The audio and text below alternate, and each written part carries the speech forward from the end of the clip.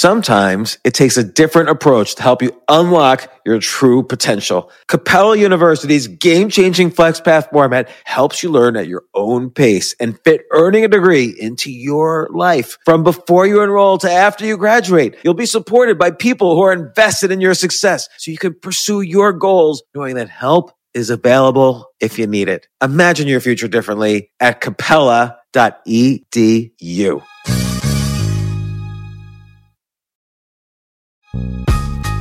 This isn't your average business podcast, and he's not your average host. This is the James Altucher Show. Lots of good questions, and I don't think I gave the answers people were expecting. But should one be an entrepreneur or an employee? Sometimes the answer is not quite so obvious. If you have a great idea, should you do a book or a podcast? Again, I don't think I gave the answer the person was expecting. And what's the role of mentors in your life? These questions and more. Enjoy the episode. How are you? Good. What have you been doing today? I've been working on the 4th generation of edits for my book. That's cool. Yeah, so what people usually don't realize is that you finish a book and you're all happy and you send it off to the editor, and then you work on that, you rewrite, you come up with new ideas, you have a whole next generation of the book, and then you send it off, you're very proud, and she sends it back 2 weeks later, and there's a whole new generation of edits that you have to make and changes and so on. And so now I just finished the 4th generation of edits. Each time I think to myself, this is it, this is done. But then this is the good thing about having a good editor. She makes changes and suggestions, and I realized, oh yeah, this could be a little bit more clear. This is a good change. So I just finished the 4th generation of edits for my next book called Skip the Line, coming out next March. Very happy. Good to see everybody here. So I want to point out something. I made a kind of a joke on Twitter. Not really a joke. It's actually true. If you ever had a corporate job, I don't even know. You've never had a corporate job, I don't think. Not once in your life, right? Like you started your hair salon when you were very young. Yeah. You built it up to 70 employees in Austin, Texas. You sold it. Then you started moving to Africa and China and Kuwait and so on. So you're so lucky. You've never had a corporate job. For anyone, a lot of people say, oh, I want to be an entrepreneur, or, oh, I want to be a writer. I want to get out of the corporate grind. You know what people really want to escape? And this is the truth, that what you really want to escape is nobody wants to shit next to their boss. It's a true story. Like when I was at a corporate job, I worked at HBO. On my floor, there were about 200 cubicles. So we're all in these cubicles. It's like each cubicle has a little cluster of cubicles. So around my cubicle, there were 6 other cubicles. And then you're in these clusters of 6 or 8 cubicles. And there's one bathroom for the entire floor. So you go to the bathroom and there's like maybe 5 stalls for 200 people and, or 100 people, half men, half women. But my boss's boss, his boss, and his boss, we were all on the same floor. So the odds were, if I went to the bathroom at 2 p.m., a reasonable time after lunch, that my boss might also be, like if I went to the bathroom every day at 2 p.m., once a week, I'd probably run into one of my bosses in the bathroom. And that is the worst. Can you just picture it? You've never had a corporate job, but just picture it. Can you imagine? I don't really want to picture it. But can you imagine? Okay, try to picture it. That's the problem. Try to picture it. Do something that makes you a little uncomfortable in life. Can you picture shitting next to your boss? So you're both in the stalls next to each other and just making all those sounds. Like, have you ever actually? I'm not going to answer any questions about. Have you ever shat in a public place? I'm just not going to answer. Okay, but this though. I'm just not going to answer. No, this is nothing. Have you ever shat in a public place? I'm not going to talk about it. All right, well, it's worse. It's like, imagine shitting in Port Authority in New York City. Okay, there's maybe like some homeless people next to you and then some other guy and occasionally somebody, I don't know, whatever. And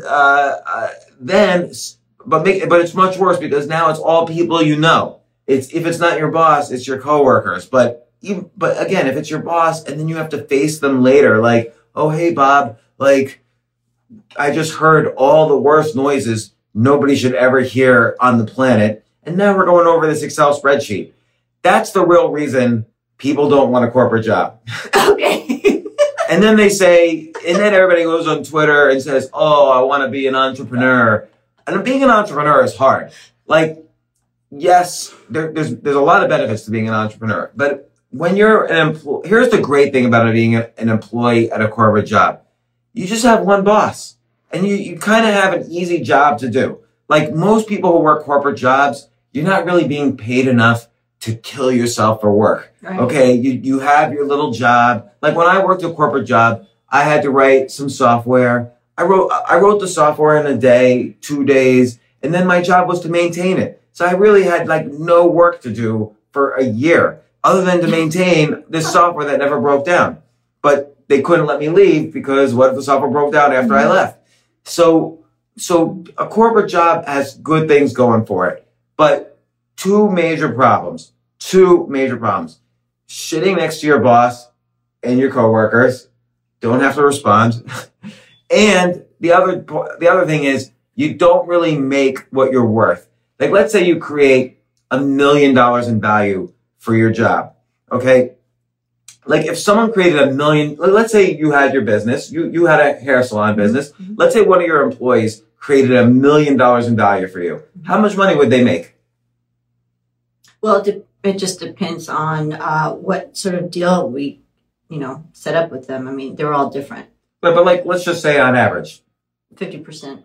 So they would make like $500,000. Right. So if you're at a corporate job, and so my first corporate job, my salary was $27,200. And I got one raise a year later. I got a raise from $27,200 to $27,800. And then I worked at HBO and I got a raise there to $40,000. So I thought I was rich on that salary in New York City. I couldn't even afford to live in the city. I shared an apartment with Elias, who was a chess hustler in Washington Square Park. We lived in a room just like this, actually. I slept on the couch. No, I slept on the foam futon. He slept on the couch, and we were like almost as close as you and I are right now. And we were like adults. He was like 30. I was 27. And that's all I could afford in New York City. I was paying $300 a month, which he stole. He never paid any rent, and we were eventually kicked out. But anyway, there's two reasons there's two reasons to quit your job. One is, really three, but I'll talk about two. One is you don't want to shit next to your boss. That's the worst. And it's embarrassing and it's horrible. And I ruined my life because from 8 in the morning till 6 p.m., I would just hold it in. Like I would refuse to go to the bathroom unless I ran downstairs and across the street, there was the New York Public Library. I went 4 stories down and I found a bathroom that I don't think anyone had used in probably 170 years. Like Alexander Hamilton was the last person to use this bathroom and then me, because it was like in the rare books collection. And that's the only way I would go, but I would have to have the time. So that's one reason you should leave your job. The other reason, which everyone has figured out during this pandemic, is that a job is not stable. All of these people thought they had a stable job. 1 out of 3 employees, 1 out of 3 in the US, this has never happened before. 1 out of 3 people were laid off. So they were furloughed, they were fired, they were moved to part-time or whatever. No matter what, their job was not stable. And if, your job wasn't your income wasn't necessarily stable if you're an entrepreneur either. But, the point I was making though about your employee who brings in $1 million of value and she gets paid or he gets paid $500,000, I shouldn't have assumed your hairstylists who were working for you were all women. Maybe you had some men, some gay men. But was it true? Were they if they were men, were they straight or gay? Well, what does it matter? I mean, I don't know. They were all different. I'm just curious. They were all different. Some were, some weren't. All right. And you don't know a percentage? No. All right. Fair enough. I'm making assumptions all over the place. It is wrong to make assumptions. That is just bad behavior. I've just been #canceled everywhere. So, but I didn't mean it. I was just saying. No, I just never. But anyway, a good employee who brings in $1 million of value in an entrepreneurial business makes $500,000 potentially.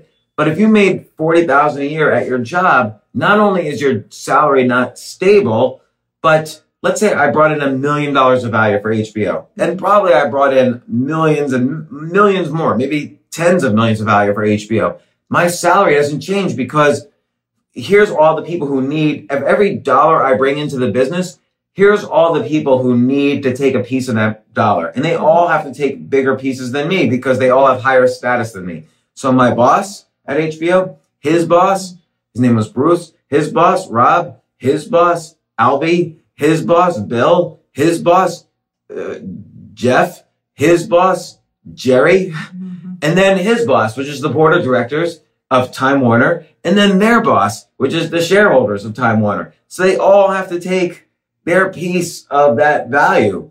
And then if there's anything left over, I would get the 1/100th of a penny of every dollar of value I brought in that was left over. So that's why in a company that had tens of millions, maybe $1 billion in profits, I would make such a small salary no matter how much value I was bringing. So eventually I had to start doing just to make a living, I had to start doing side hustles. I started building websites for other people. I had to turn that into a business. Then eventually the business got big enough and I didn't want to leave HBO. My dream was not to do a business. I don't like running a business. My dream was to make TV shows. I was pitching 2 TV shows to HBO. One was called 3 a.m. The other was called Blind Date.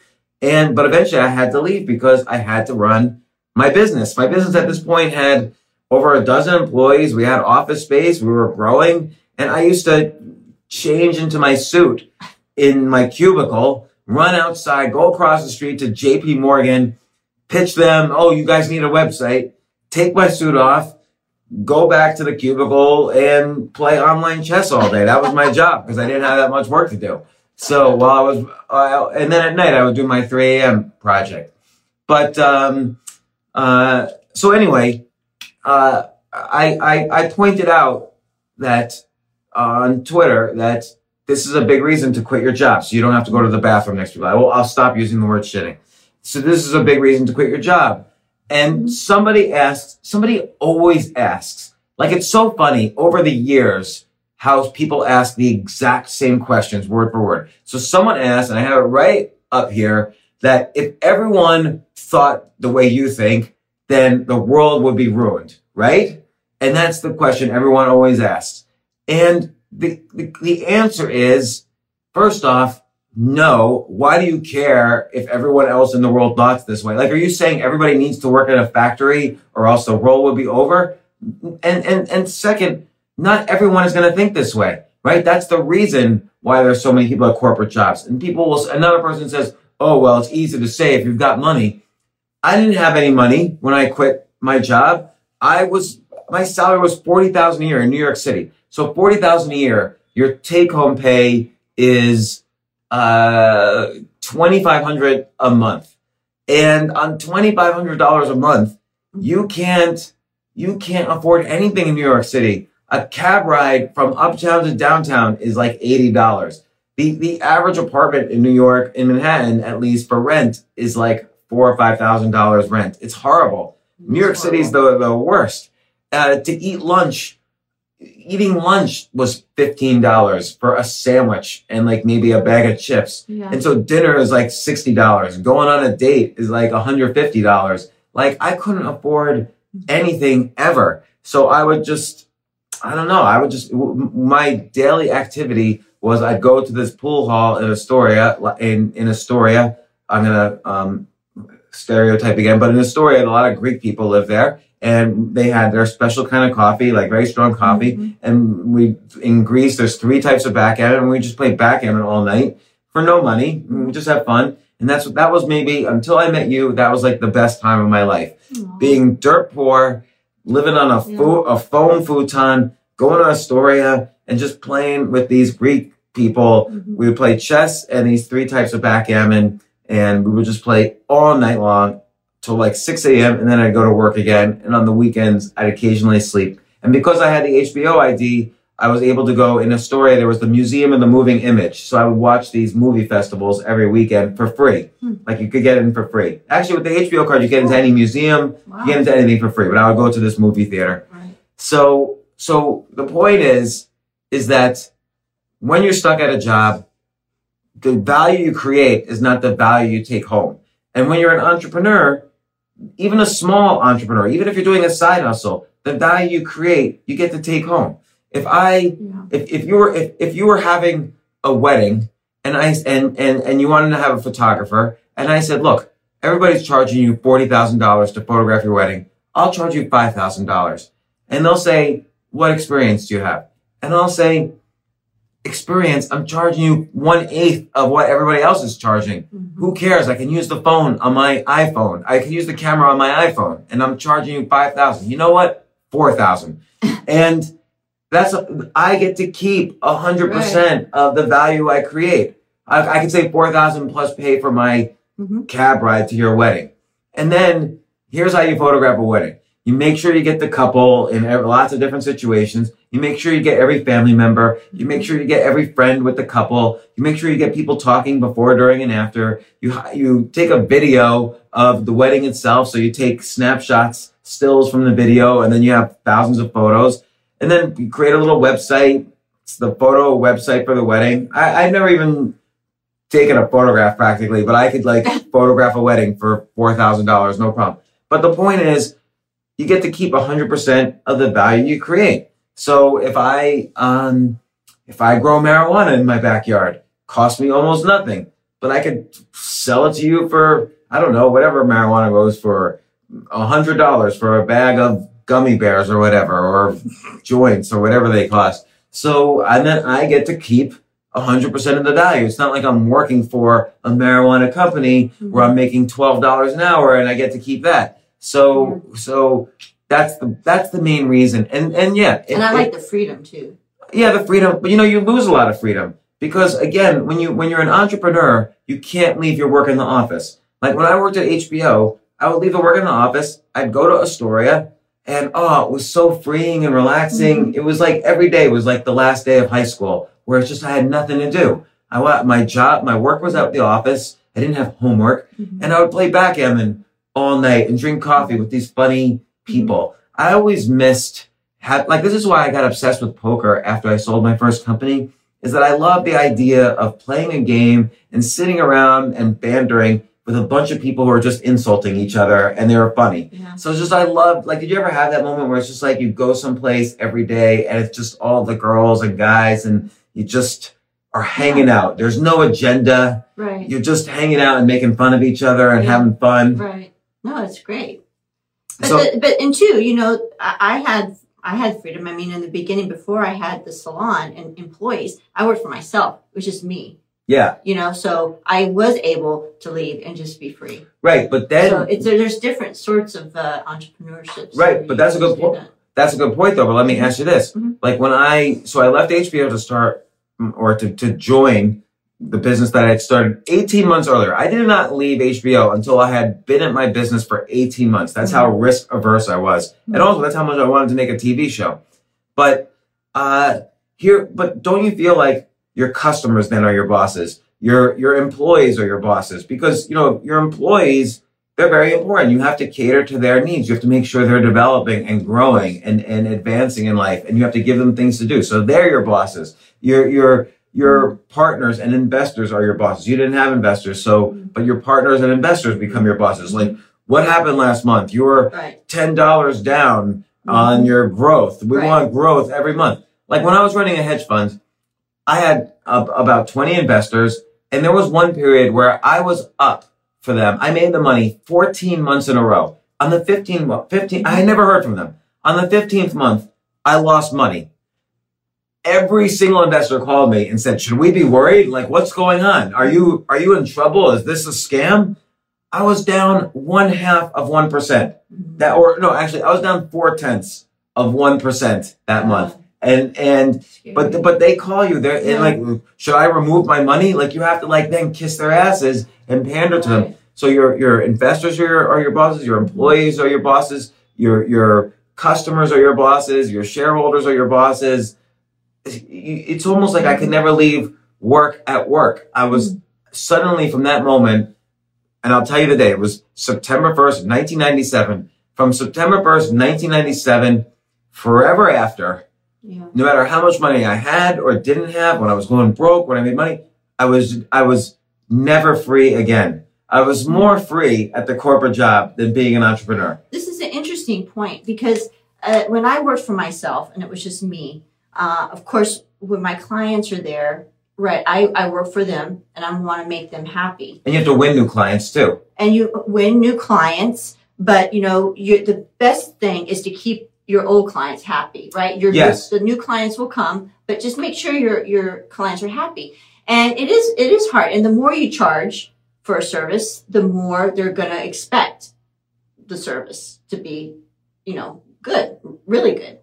But the thing is that I set boundaries with my clients. So I did not.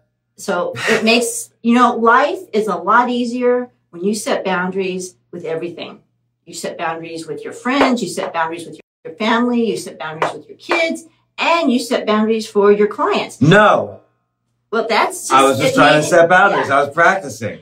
But I mean, it makes life so much easier because then you don't have that feeling of, oh my gosh, oh, they're going to call me.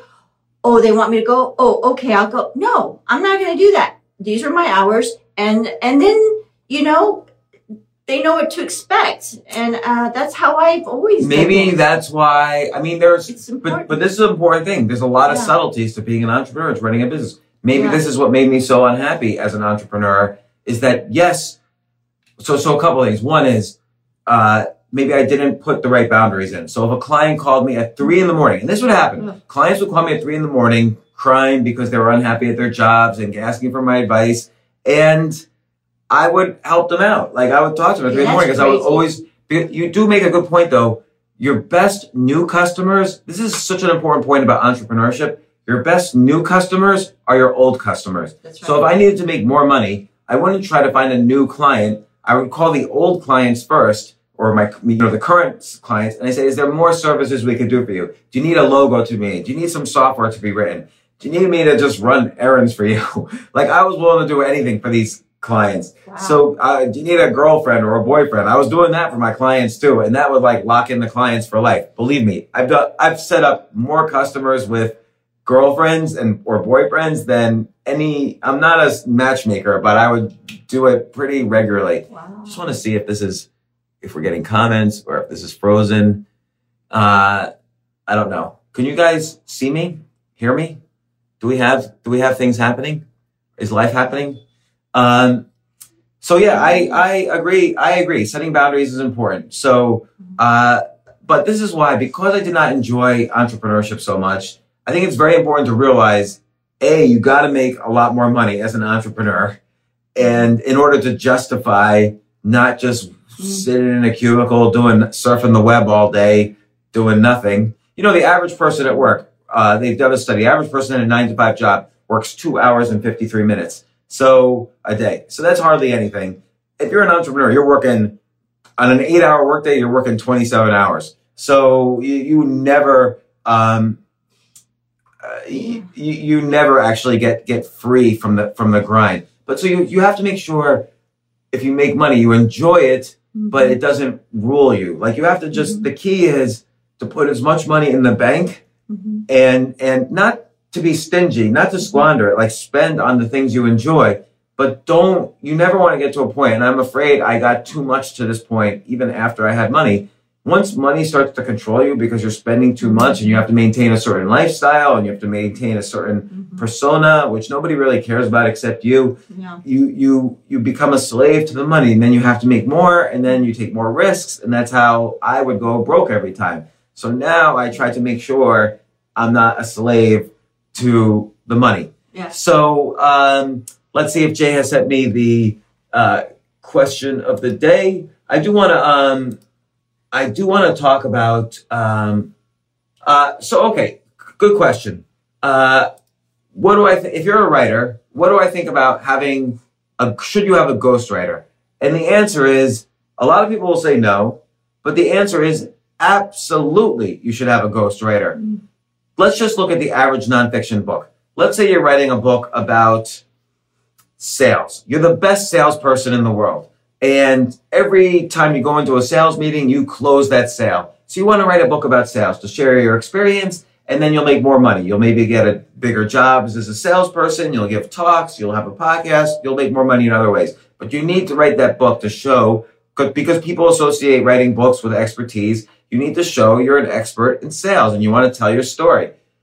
But you're not a writer. The reason you're not a writer is because you've spent your whole adult life getting really, really good at sales. It's really hard. And you've devoted your life to reading books about sales, going on sales meetings, following up on sales, getting really good at sales.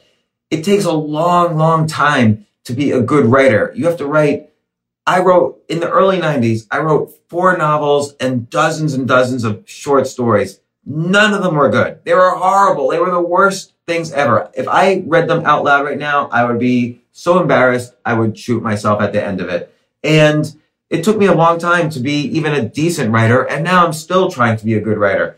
So, yes, if you have something important you want to say and you feel a book is the way to do it, and I highly encourage everybody to write a book, then get yourself a ghostwriter. If you feel you're not a good writer, if you're satisfied with your writing ability for what you want to do, then by all means write it. But if you don't have the time, and if you don't feel like you're a good writer, get a ghostwriter. Or here's an advice I gave to a friend of mine, and I'm working with this friend of mine later today. Dictate your book into a recorder or dictate an outline. And then there are plenty of people you can hire dictate your whole book into your recorder, get a transcript of the dictation, give it to an editor / ghostwriter, and boom, within a few weeks, he'll turn it into a book. And again, within 30 or 40 days of you dictating your book out loud into a recorder, you will have a book. You can self-publish it. You can call yourself, Magnificent Sales Publishing. And, on Amazon, Magnificent Sales Publishing just published this guy's book. You'll self-publish. Everyone will say, he's got the best publisher. I've heard of Magnificent Sales Publishing. You don't know how many times you make up a name and you say it to people, and people are like, oh, yeah, I've heard of that. That's a great publisher. Yeah. And so this is not scrolling. I just want to see how we can scroll a little bit better. I know people are there, but now, here we go. Magic. Oh, wow. We're scrolling. So yes. So don't be afraid. Don't let other people be your mirrors. Too often we let people be the mirror. Like I look into a mirror and I see something back. I'm making the right decision. I'm not making the right decision. So a lot of people will say, you can't use a ghostwriter, or don't think you can write a book and not put in the time to be a good writer. Or, if you use a ghostwriter, it's not going to be good. Who cares? Very few people are going to read your book anyway, but you wrote a book. Right. So you're getting your message out too. You're getting your message out. You're getting an opportunity. Like let's say the TED conference is looking for speakers and they have 2 choices. The person who wrote a book and the person who didn't write a book. They pick the person who wrote a book. Mm-hmm. This is the expert. They don't ask you, well, did you use a ghostwriter? Because we really need to know. They won't know. They will not know. They're not going to ask you who published it. Magnificent Sales Publishing published it. Or you could say Goldman Brown published it. You know Goldman Brown, right? And they're like, yeah, I've heard of them. They're like, I've heard of them. Definitely.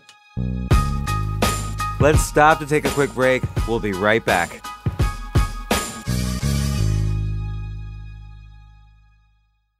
So here's someone who says, that's a big Instagram name, Meki Bosch Alandramia. She says, I would love to write my own book of my testimony of being adopted and how my experience is better, a book or a podcast. It's a really good question. So you have an experience about being adopted and you want to write about your experience. And I'm assuming, by the way, your experience is somewhat unique from the other 1 million people each year who are adopted. So you want to express, maybe you tell your story and you interweave advice to adopted kids, adopted parents, people who deal with adopted people, to people who are considering adoption. And you ask a book or a podcast. The answer is, of course, and you said it already, you have to do both. Not only you do a book, and by the way, dictate the book, get a ghostwriter, or write it yourself.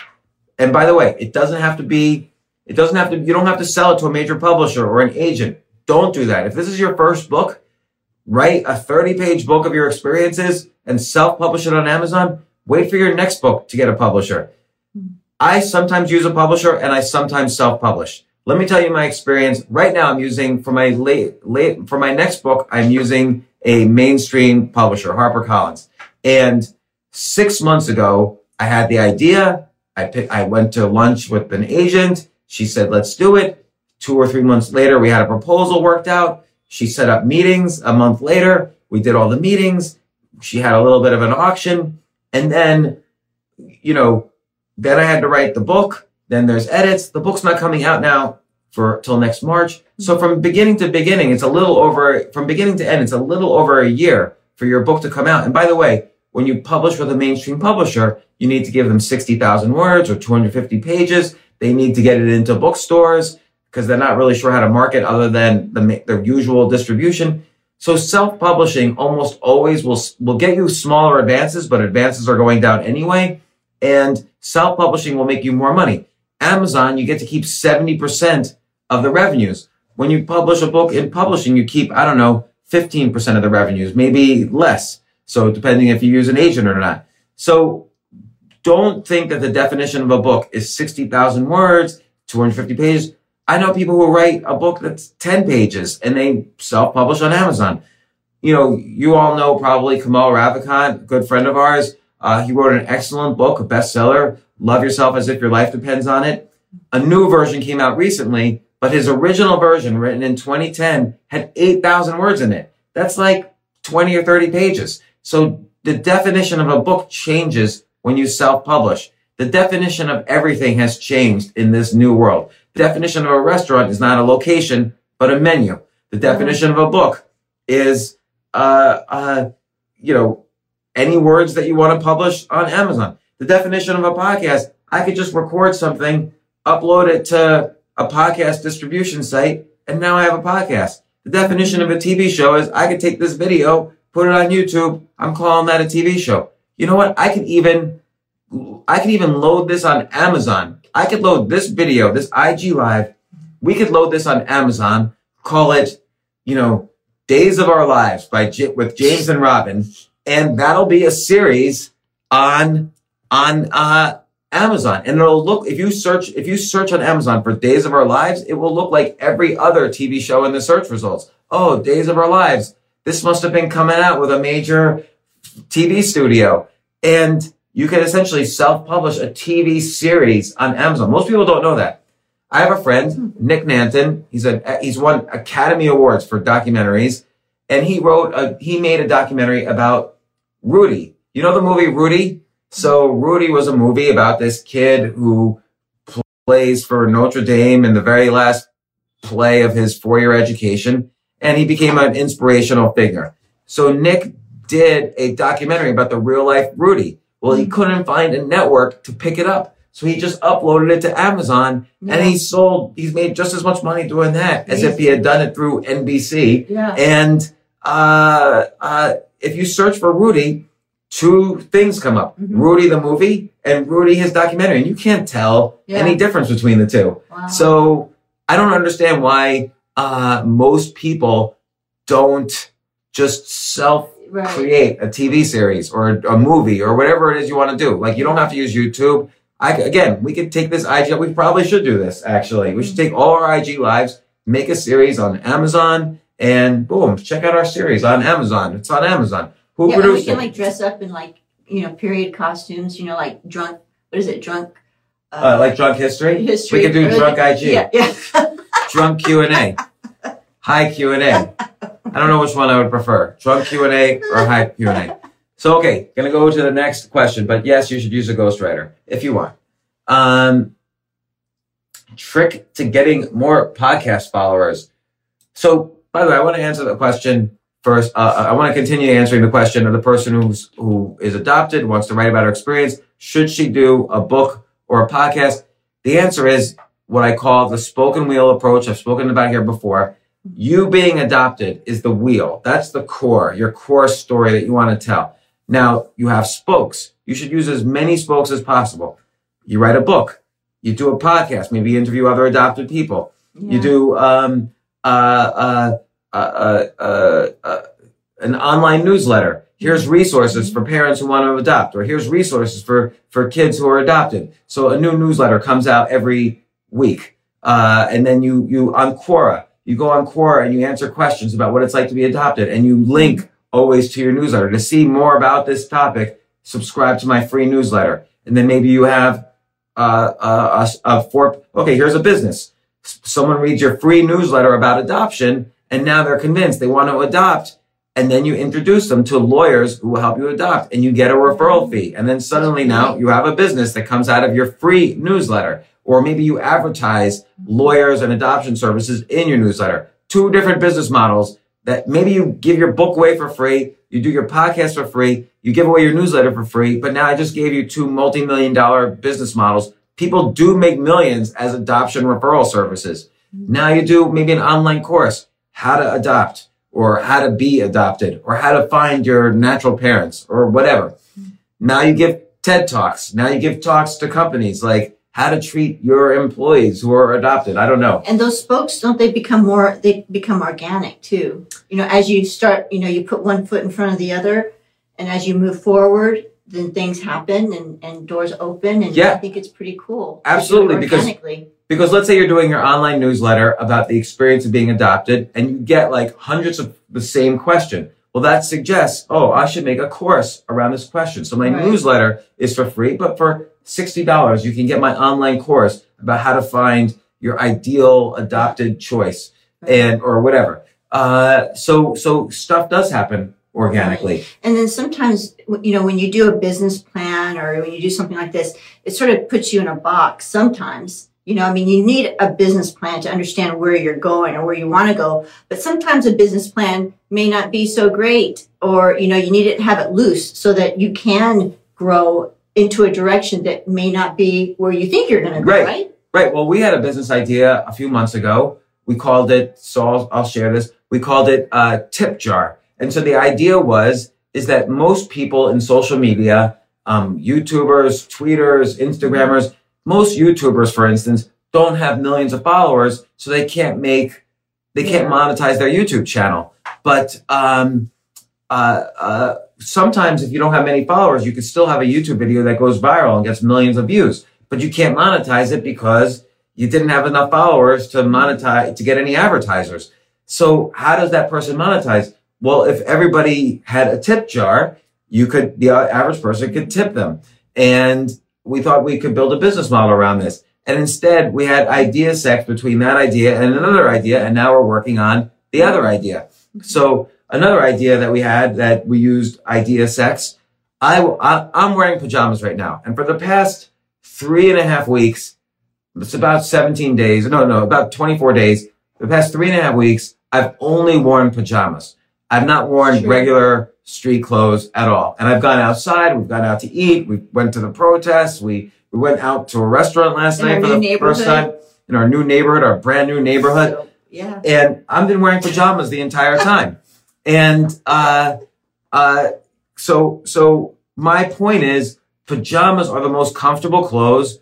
Why do we ever not wear pajamas? Why would we choose to change out of the clothes that we sleep in? That's how comfortable they are. Why would we choose to change out of our pajamas to wear like a suit and a tie and Spanx and whatever? I don't wear Spanx, but whatever. But Spanx are those things. Sarah Blakely's been on my podcast. It's those things that like tighten up your waist or whatever. But why would we choose to wear anything but pajamas? So I wanted to create a fashion line of outerwear that's pajamas. And you put a little designs on it to make it look like outerwear and feel a little bit more like outerwear, but it's the comfort of pajamas. And then you wanted to do stuff with copper because of the antiviral properties of copper. So we thought, okay, let's make copper infused pajamas and make a whole fashion line out of that. So who knows? Maybe that's an idea. Another idea that we were working on a few months ago. And by the way, when you're an idea machine, when you write down 10 ideas a day, I have no problem sharing these ideas because most of these ideas we're never going to work on, but they're all fun. And maybe for a day or two, I think I'm going to work on them. But I was playing Cards Against Humanity with our kids, and it was fun. It was okay. And then I was thinking, what if you take all of Trump's tweets and call it Trump versus the world? and you make a version of Cards Against Humanity and call it Trump versus the World, where you have situations like, oh no, there's a pandemic in Wuhan, and then everybody throws down the Trump tweet, and the judge of that round decides which is the funniest or the most applicable or whatever. So that's Trump versus the World, the card game. And I had the founder of Kickstarter on my podcast, so I figured, we'll do a Cards Against Humanity. They started out of a Kickstarter. Mm-hmm. So, by the way, that's another spoke in the wheel. Do a Kickstarter to launch your podcast. Boom. Like everybody who's adopted, you can market it on Facebook to people who are interested in adoption, and everyone who's adopted will fund your Kickstarter to fund your podcast. So Kickstarter is always another spoke. But so that was Trump versus the World. We worked on it for like 4 days, and then we even had Sarah, our daughter, do all sorts of research on. She collected all of Trump's tweets and put them in an Excel spreadsheet by category. But we never worked on it. We never finished it. So go ahead and do it, and we'll play it. We'll be the first customer. But this is when you're saying business ideas come organically. This is what happens: is you do things, and then you have idea sex. Like, oh, Cards Against Humanity. This is kind of an easy game to make. Oh, Trump is the only thing in the news every day. Oh, Kickstarter. I'm about to have the founder of Kickstarter on my podcast, and Cards Against Humanity. They got their launch during Kickstarter, and Kickstarter is a good way to seed your initial audience. Let's combine all these ideas. Idea sex, Trump versus the World, or pajamas as outerwear. In this pandemic, we realized, it's not so important that we have to go outside every day. We were all fine, or most of us were fine sitting indoors. I'll just stay in my pajamas even when I go outside. Idea sex, copper infused. Maybe we'll even do a Kickstarter for this. We'll get that first version, design it. I kind of want pajamas with like stripes down one arm, kind of like my jacket. And you need like a zipper so you can hold like the wallet and it won't fall out. What else do you need in pajamas that are outerwear, you think? Nothing really. The zipper I realized I need because I was losing my credit card. Yeah, you do that a lot. Maybe like out of the side pocket, like, mask, surgical mask. Oh, there we go. Like a button that you can like get your, Yeah. And so then you always have it with you. You won't forget it. Copper infused, because we're interested in things that were antiviral. And copper, silver, gold has all these antiviral properties, but copper's the cheapest. We could do silver pajamas too, but that'd be a little more expensive. Silver fused. Oh, and then your point is silver has to be moist in order to be antiviral. I did not know that. I want to research that a little more. Yeah. But anyway, so spoken wheel is absolutely an important part of any idea. Always view a core idea as the wheel, and then think of as many spokes as possible. So that's critical. I could keep on talking about that, but I will answer another question. So, James, did you have a good mentor that helped you at any time in your life? Yes. So, let me ask you, Robin, did you have a mentor on the hair salon business? Yes, I did. What was she like? How did you meet her? I met them, I answered a job, it was an opening, and I went in and interviewed and got the job. So I was an apprentice for 2 years. And then what happened? How were they your mentor? Well, they taught me. I mean, you go to cosmetology school and you learn the basics, but you don't really learn anything but that, to be able to take the test. And then they taught me their way, and it was very difficult. That was a very difficult time. Because they were very strict, and they were very so it was called Tony and Guy, and they had just come over from the UK, and they had their very first salon in Dallas, and so that's where I worked. I worked for Tony and Guy, and their brothers Anthony, and so anyway, I was there for 2 years, and it was very difficult. They expected a whole lot. Well, what was like one of the difficult things? Well, I had to work every, day, and I had to until the evening, into the evening, and do the same thing over and over again. I had to be perfect. Wait, were there clients coming like all the time? I had models, that would come in, and I would practice on them. And so, it was just, and if I didn't do it right, they, I had to do it over again. Would they yell at you? Oh yeah. It was not easy. And, it was a hard time, but I learned a lot. And thankfully, they taught me everything. So they're some of the best. But then they went, and they said, well, just wait. We're going to be all over the U.S. We're going to be on fire, they told me. And sure enough, they opened up salons all over the U.S. And they also have their product line. TG is their product line. And so I was there from the very beginning, from when they started. So it was really neat. It was a great experience. And it really did help me with my business. And it was great. What was the worst they yelled at you? Well, they didn't yell at me. I mean, they were just, I was tired, but they kept on, and I had to keep going.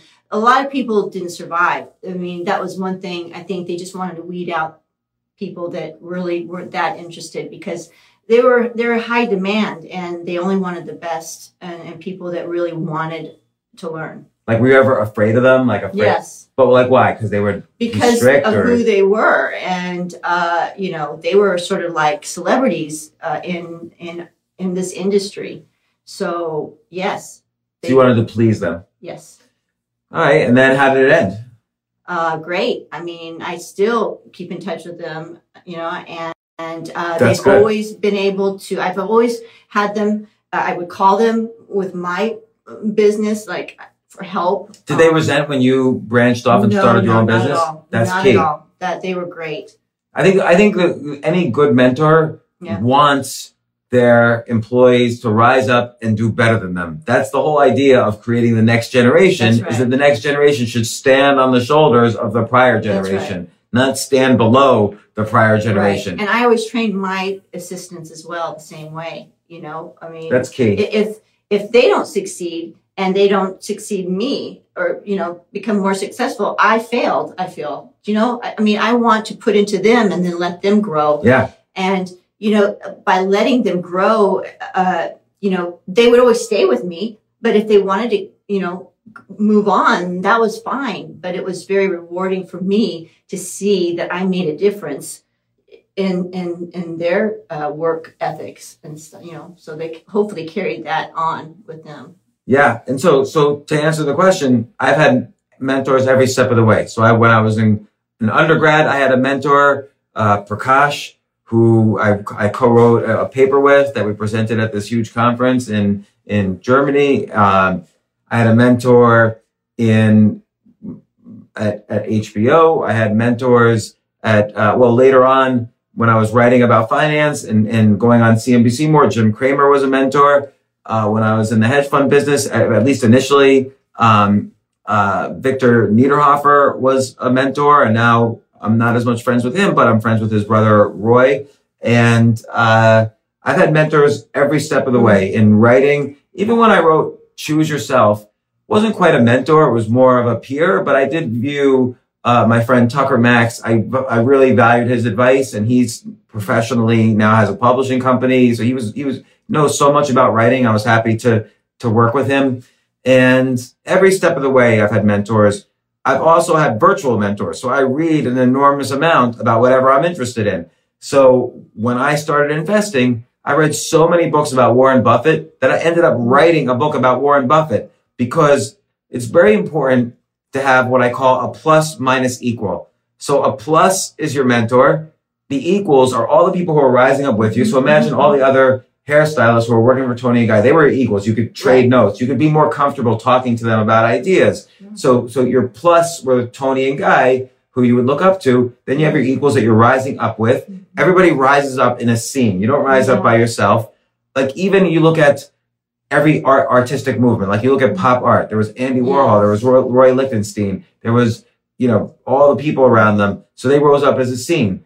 The beat movement in writing, there was Jack Kerouac, Allen Ginsberg, William S. Burroughs. They rose up as a scene. They had their mentors, but they rose up as a scene together.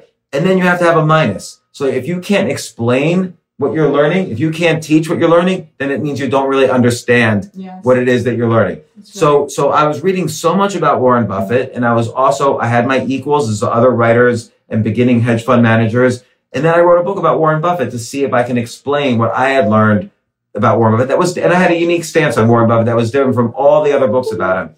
But Warren Buffett was like a virtual mentor. I never met him, but I read 100 books about him, say, or that's an exaggeration, maybe 10 books about him and 100 articles or more.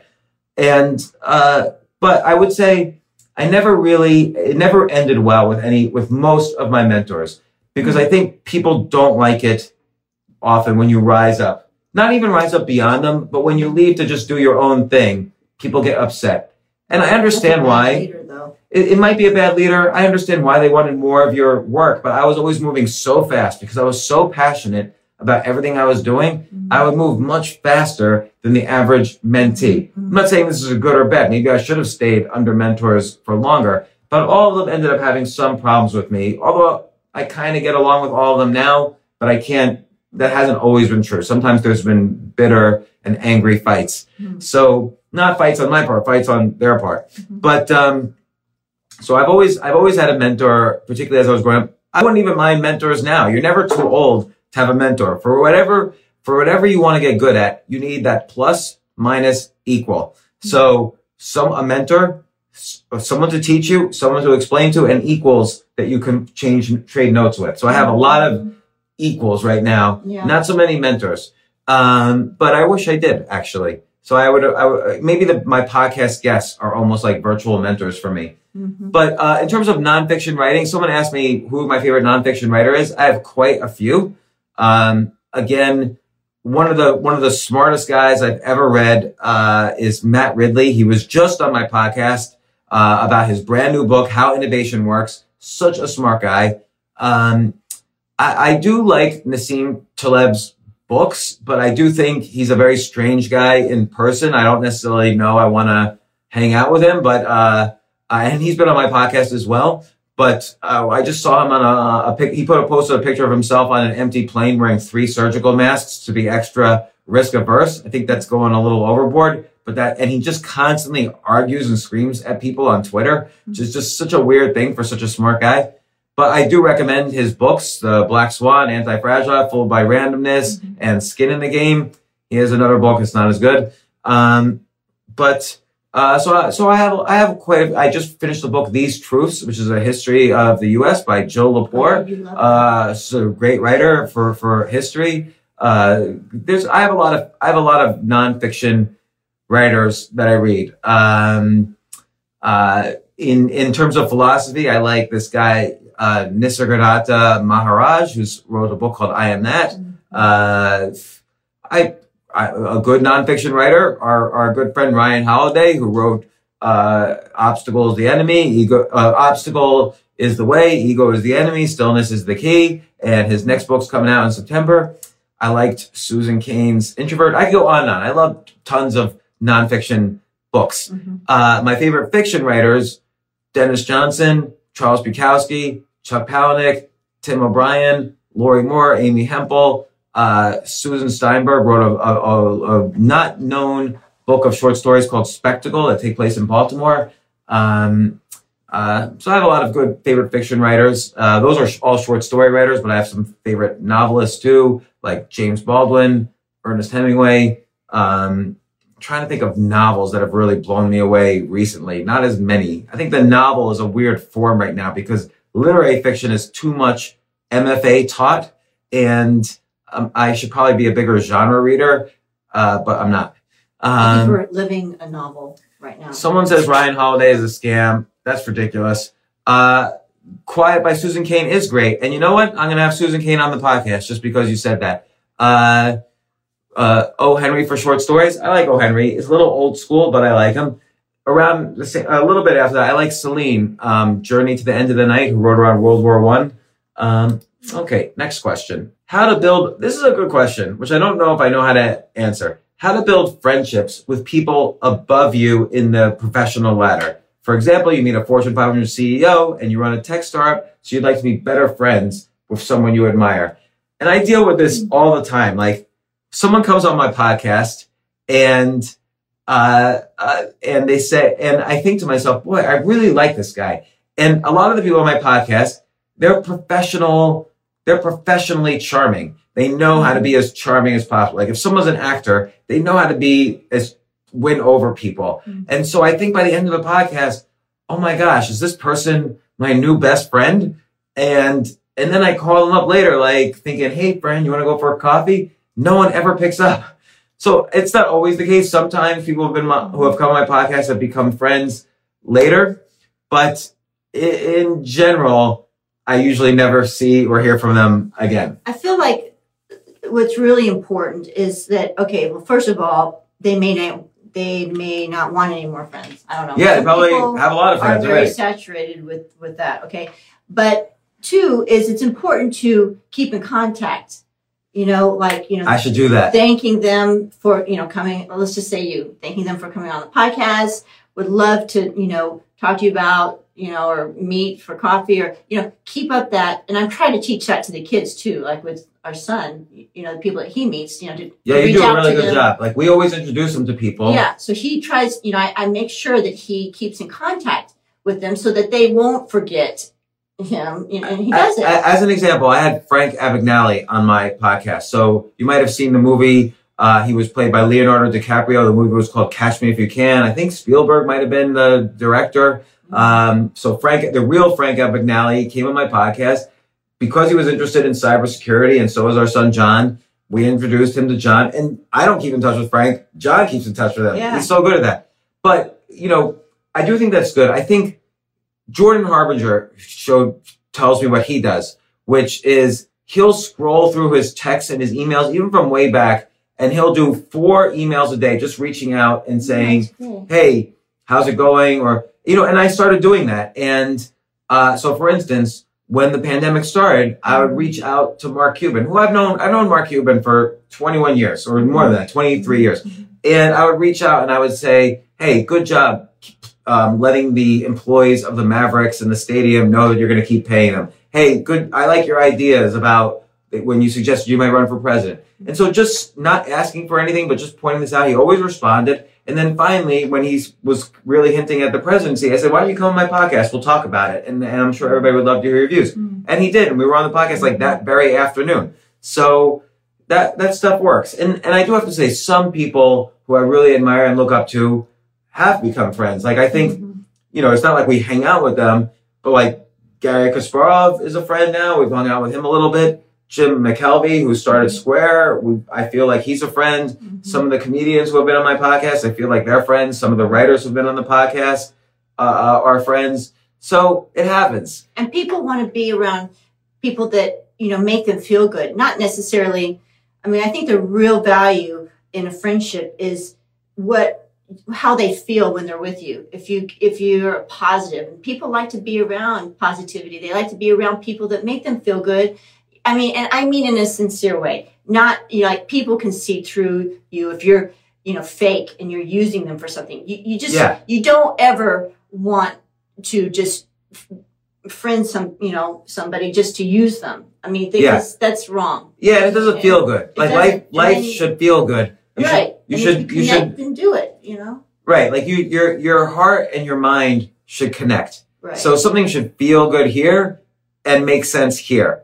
So maybe someone's very charismatic, but they shoot up, methamphetamines all the time. Maybe not the best person to be a friend with. Or maybe someone's good for your career, but you don't really like their personality. They're like cheating on their spouse. They're doing all these scams. Okay. Maybe it makes sense to be friends with them for some reason, for some tactical reason, but you don't like them personally. So boom. So, to your point, make sure the heart and the mind connects, and you want to be friends just to be friends because you like them. And what I would do to really answer the question, like how do you become friends with somebody? Just make sure nobody cares about your self-worth. People only care about their own self-worth, and that sounds cynical, but it's actually the most loving thing you can do is to understand that everybody around you, the most important thing to them is their feelings of self-worth. So the way to become friends with somebody, and this is not a strategic way, it's to your point, be sincere, but make sure you acknowledge their worth. Make sure you point out to them, hey, that was good what you did. Hey, I watched what you just did. That was good. Hey, I watched that podcast. That was interesting. Hey, I saw what you wrote. That was interesting. Hey, I was just thinking about you. You've been on my mind lately because of these experiences that reminded me of things that happened to us. I wanted to touch base and see how you were doing. Always focus on their self-worth. Never try to focus on your own self-worth. Like I get emails all the time, people saying, hey, can you tweet out my book? It would be really good for me if you did that. Okay, I could say it's important to me what makes them feel good, but deep down, it's not really that important to me. What's more important to me is I want them, if I like the book, I'll tweet it out. I do that all the time. If I like them as an artist or a creator or whatever, I'll tweet out about them. If I want to be friends with them, I'll do a favor and stuff. But if someone's just reaching out cold and saying, do this because it will be good for them, I'm never going to do it because it shows them they're not thinking about what's good for me. And you always have to show that you're thinking about what's good for all the people around you without even a single thought about what's good for you.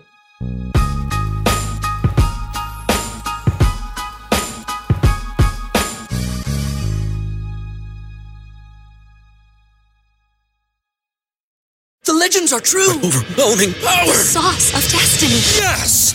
The most legendary sauce has arrived as McDonald's transforms into the anime world of WickDonald's. The greatest flavors unite in all new savory chili McDonald's sauce to make your 10-piece Wick Nuggets, fries, and Sprite ultra-powerful. Unlock manga comics with every meal and sit down for a new anime short every week only at WickDonald's. Ba-da-ba-ba-ba, go! At participating McDonald's for a limited time while supplies last.